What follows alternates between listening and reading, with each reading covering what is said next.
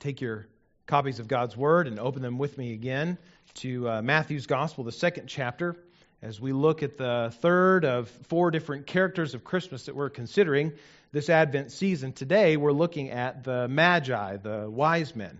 And we're going to cover some texts that we also covered last week, but we're going to have a different perspective. Last week we looked at Herod. This week we're looking at the Magi.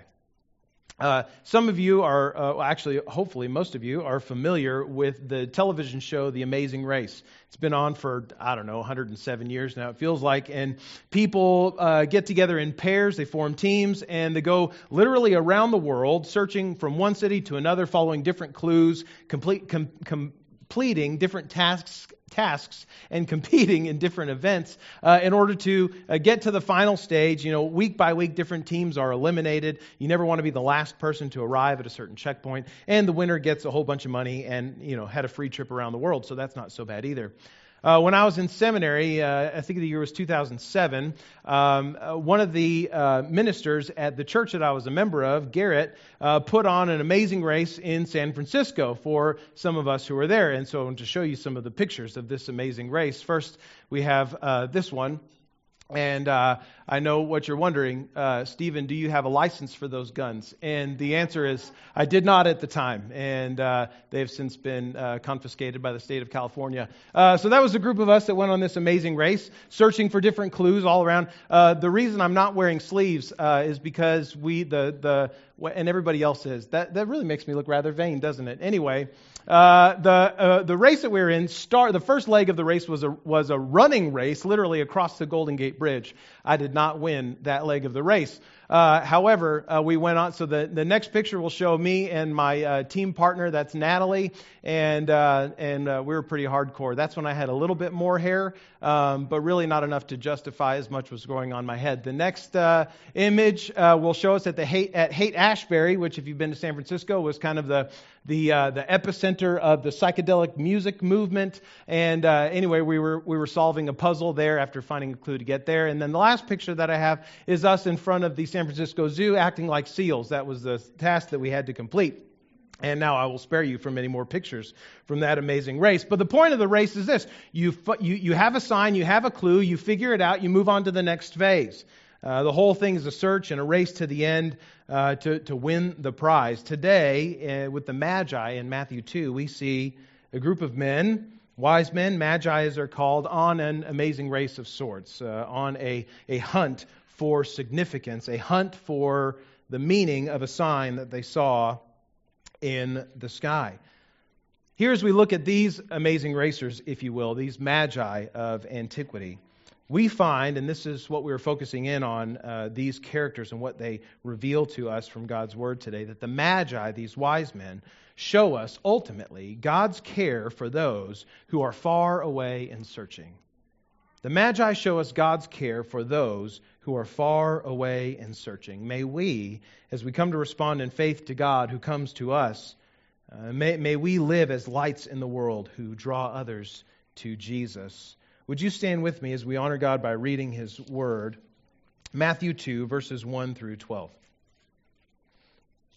Some of this we read last week, but it's still important for our text or for our time today.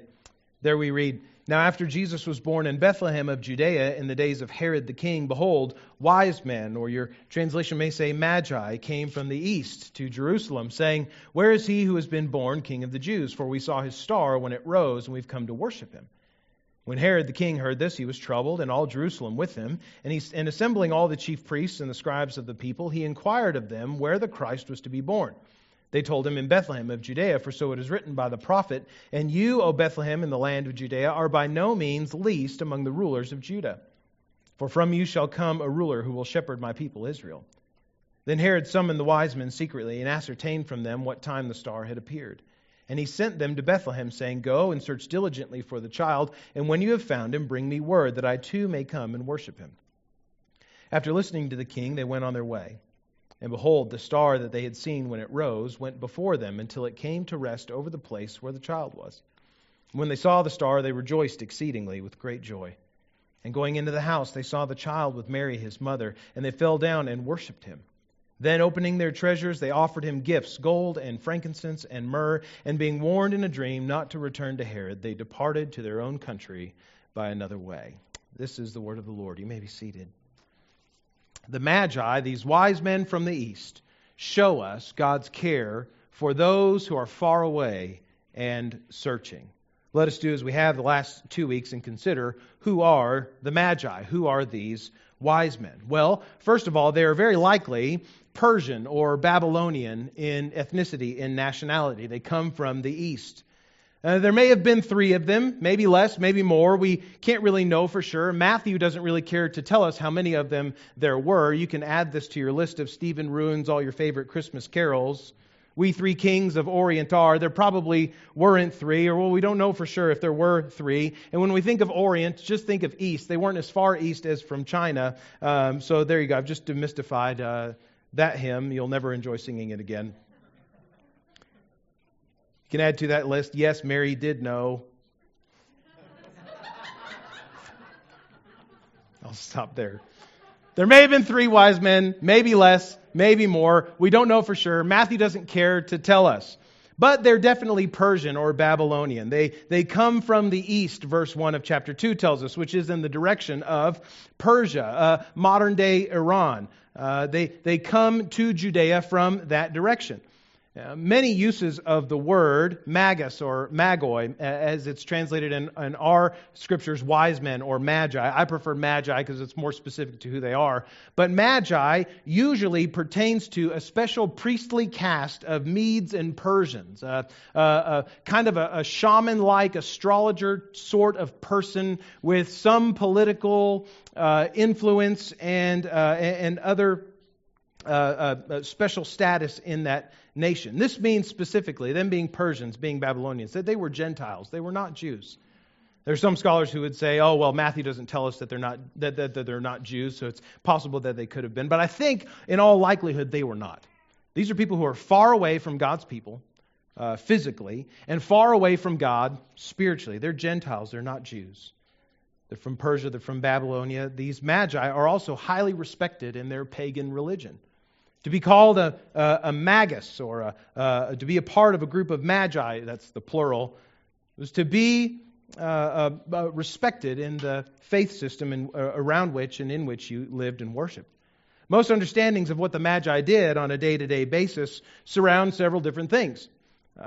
Some in antiquity see them as astrologers and astronomers. They were studying the night sky, the movement of bodies through the night sky, the moon, the stars, constellations, where they were, appearance of new stars or comets, things that may be moving through the night sky. This is obviously important for the context of Matthew 2. We find that these magi in particular were the astrologer, astronomer type. They were studying the night sky for omens, for signals of importance, of significance. Some magi in antiquity were also involved in sorcery.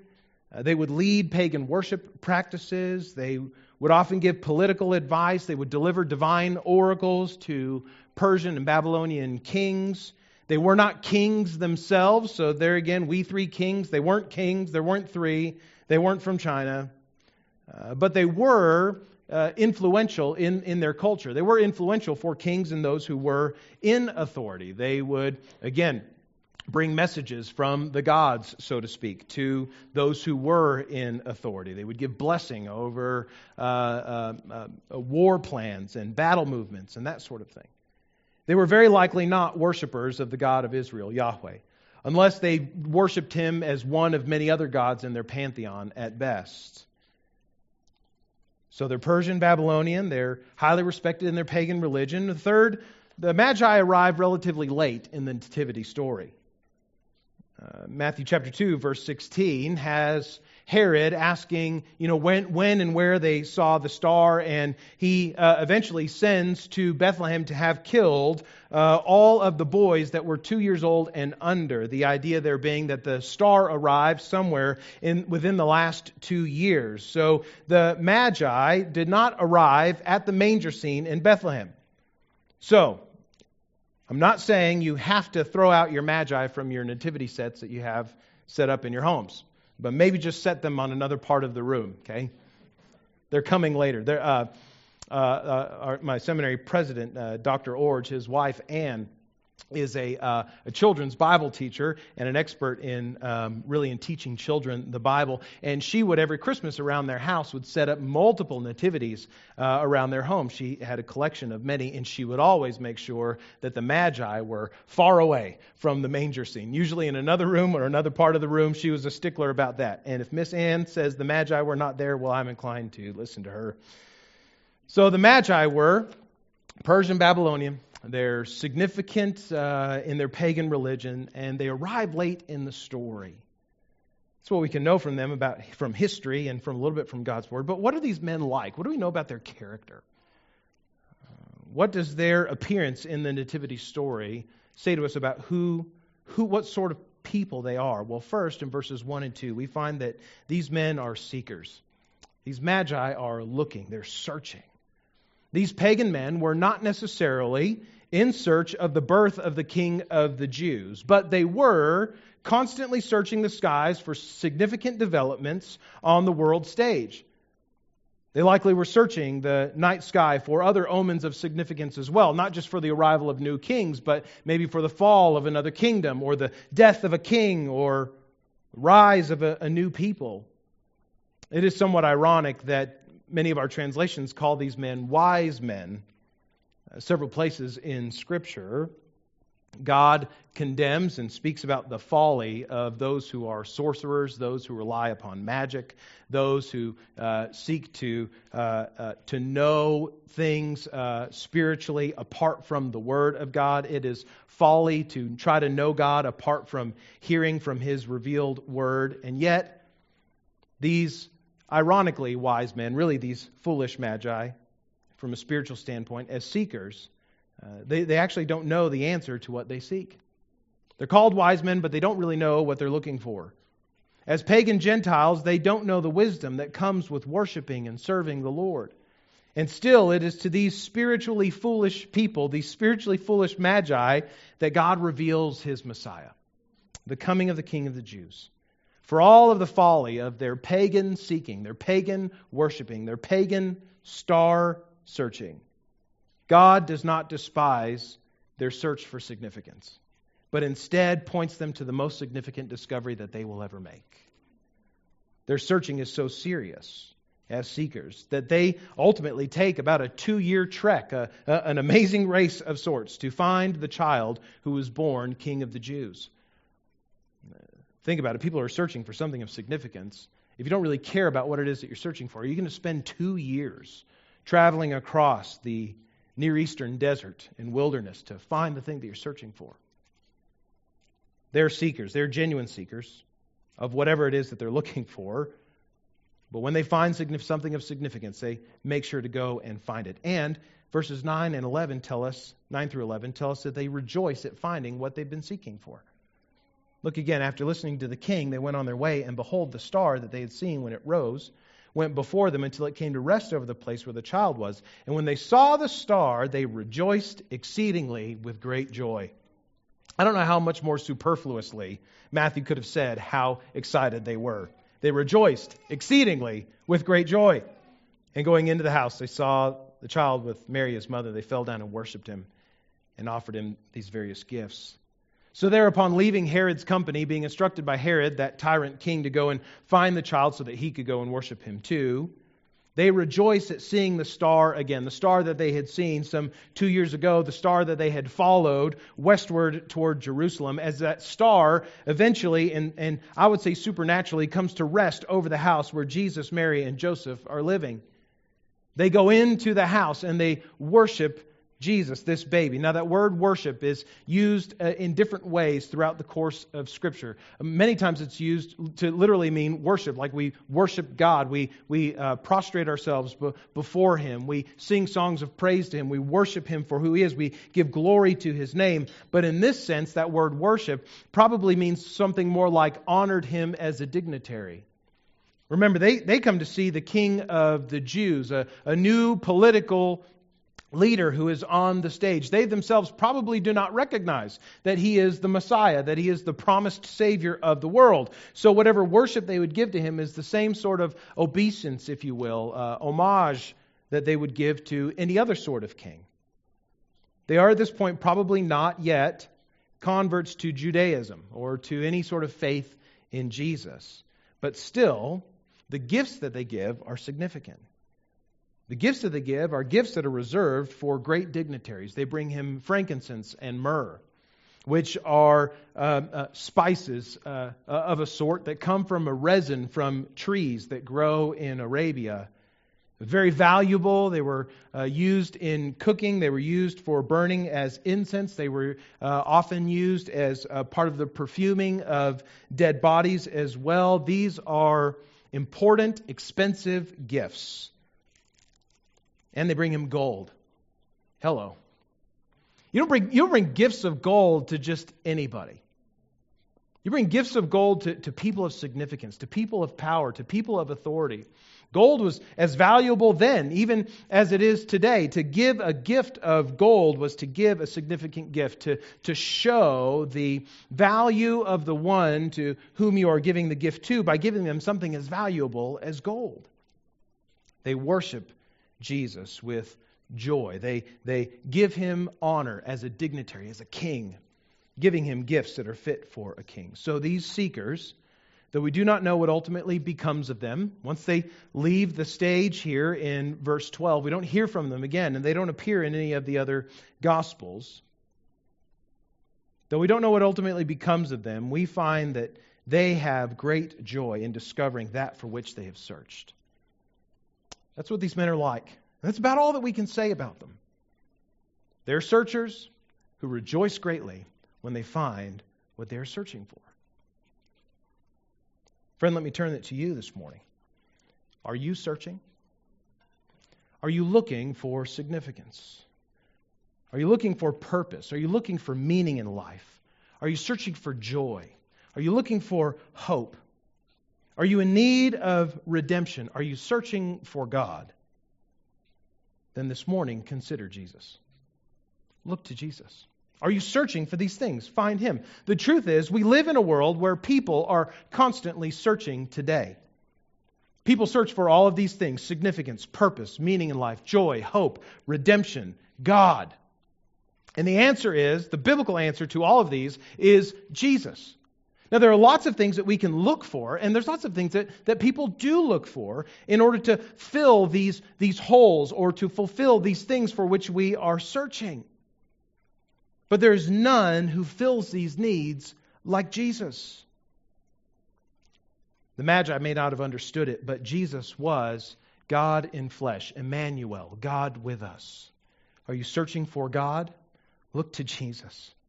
He's the one who would come to save his people from their sins, as he would live a sinless life and then die on a cross some 30 or more years later for the sins of the world and be raised from the dead by the power of God to give rescue, to give forgiveness of sin to all who trust in him. Are you looking for redemption? Are you looking for rescue? Are you looking for forgiveness? Look to Jesus. Do you need hope and joy in the middle of an anxious and tumultuous year that has been 2020? Find it in Jesus, who gives the hope of life after this one, the hope of a life that will never end, irrespective of what sort of chaos may take place in this one. Are you looking for meaning, for purpose, for significance in life? Then consider Jesus. Come to Jesus, who comes to give life and to give it abundantly. Not just life after death, but abundant life in relationship with God today. Friend, are you searching? Consider Jesus. Consider Jesus. And now I turn to speak to most of those of us who are Christians. Have you found Jesus? Have you placed your faith in him? Have you come to find in him all these things these great things that people search for: God, redemption, hope, joy, meaning, purpose, significance? Have you found him? Yes? Good. Then point others to him. If you've found him, point others to him. Hope you'll allow me a moment to analogize the story of the Magi a little bit. I try not to do this too often because it's not always a very good practice to do. But I think there's a lesson for us here, an application for us as Christians who have found Jesus and the importance of pointing others to him. these magi, these wise men from the east, are led to Jesus by the light of a star that appears in the night sky. A star they had not seen before. One that appears seemingly supernaturally in conjunction with some sector of the night sky that has to do with the people of Judea. And they're led to where Jesus is by that star. That star comes to rest over the house where Jesus is, and they go in and worship Him. They are led to Jesus by the light of a star. Later in Matthew's Gospel, in Matthew chapter 5, verses 14 through 16, Jesus will say to the disciples and those listening to His Sermon on the Mount that you are the light of the world. You're a city on a hill that cannot be hidden. No one lights a lamp and puts it under a basket, but sets it on a stand so it gives light to everyone in the whole house. He says in Matthew 5:16, in the same way, let your light shine before others so that they may see your good works and give glory to your Father who is in heaven. Brothers and sisters, fellow Christians, we are the light of the world, Jesus says. We who have come to know Jesus, who have come to trust in Him as the Savior who died for our sins and rose again, the one who gives us abundant life now and eternal life after we die. He has made us to be light to the world. He is meant for us to shine brightly and to draw others to Him. We are to be, for those who are searching, like that star in the night sky for the Magi. Sometimes, though, we would rather not shine so brightly. Sometimes, being a city on a hill, we would rather put up walls around our city on every side to guard that city on a hill from encroaching darkness. And let's be honest, from the position in which we are as a church, oftentimes we look out at the world and we see darkness encroaching.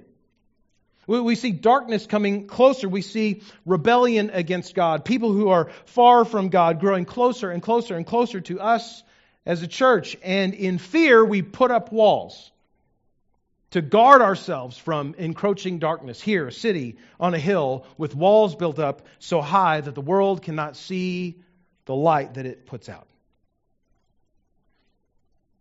But as Christians, we've been made to shine brightly so that we might draw others to Jesus. Dear friends, we need to, even as tempted as we may be, to protect what we have in Christ, to protect our way of life as Christians, so to speak. We need to do our very best and strive by and with God's grace to tear down those walls and to turn up the light. We are the light of the world. A city on a hill meant to draw people by our light in darkness to the light that is Jesus Christ. We do not have the luxury of building walls to protect our institutions. We do not have the luxury as the light of the world to hide our light so that the darkness may not see it. Do you not understand that when there is a bright light in the darkness of wilderness, that those who are lost are going to go to it?